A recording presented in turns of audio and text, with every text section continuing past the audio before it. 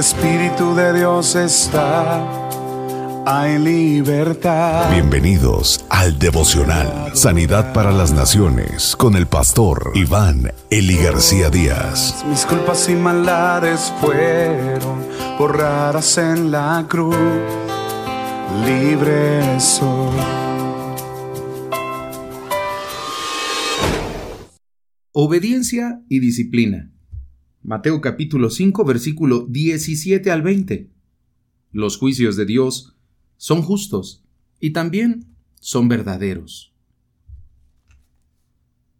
No piensen que he venido a anular la ley o los profetas. No he venido a anularlos, sino a darles cumplimiento. Les aseguro que mientras existan el cielo y la tierra, ni una letra ni una tilde de la ley desaparecerán hasta que todo se haya cumplido. Todo el que infrinja uno solo de estos mandamientos, por pequeño que sea, y enseñe a otros a hacer lo mismo, será considerado el más pequeño en el reino de los cielos. Pero el que los practique y enseñe será considerado grande en el reino de los cielos. Porque les digo a ustedes, no van a entrar en el reino de los cielos a menos que su justicia supere a la de los fariseos y a la de los maestros de la ley. La pregunta es difícil, queridos amigos. ¿Es este pasaje un indicativo de que la ley, los 10 mandamientos, son para toda época y para toda persona? Bueno, una lectura inocente y literal de este pasaje nos da con claridad meridiana una definición. Jesús dijo: porque os digo que hasta que pasen los cielos y la tierra, ni una jota ni una tilde pasará de la ley. Entonces, creemos que sí, efectivamente, así es. Entonces, la caída y la redención de todos los hombres no está relacionada a su religiosidad, filantropía, moral o buenas acciones. No, la verdad es que no. La caída de los seres humanos está relacionada con haber quebrantado los mandamientos de Dios. El mundo actual da fe que lo que Jesús sentenció es real. La decadencia, la corrupción de las instituciones, el poco valor de la vida humana que se ve desde la defensa inmoral de la muerte del feto hasta un asalto donde se asesina a una persona sin ninguna contemplación, es evidencia clara de que lo que Jesús dijo es real. Nuestra decadencia es terrible. La pregunta es, ¿por qué? ¿Por qué todo esto está pasando en el mundo? ¿Por qué todo esto pasa alrededor de nosotros? Es porque la ley del Señor revitalizaba y realzaba el valor de la vida. La ley de Dios siempre estará a favor de la vida, a favor del bienestar y del bien ser. En la medida que nos alejamos de la palabra de Dios y la quebrantamos, menos y menos empezamos a tener el concepto de la vida. Menos y menos tiene sentido la vida. En realidad, no necesitamos más educación, o mejores aulas, o más cultura, o mejores estándares de vida. Lo que verdaderamente necesitamos es volver a Dios, arrepentirnos de nuestro pecado, confesarlo delante de Dios, y como sociedad empezar a vivir la vida del reino de Dios. Esa es la mejor vida.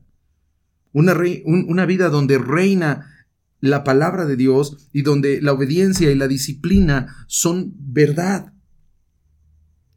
Querido amigo, ¿cómo ha sido tu actitud frente a la palabra de Dios? ¿La escuchas, la retienes y la vives? ¿O solamente la escuchas y la abortas? Hay muchas personas que pueden estar paradas frente a una congregación escuchando al pastor por más de 1 hora predicar, pero salir sin haber retenido absolutamente nada. ¿Cómo ejerces las enseñanzas en el medio en el que tú vives? ¿Cómo ejerces la palabra de Dios en tu familia, en tu trabajo o incluso en tu iglesia? ¿Cómo la estás aplicando?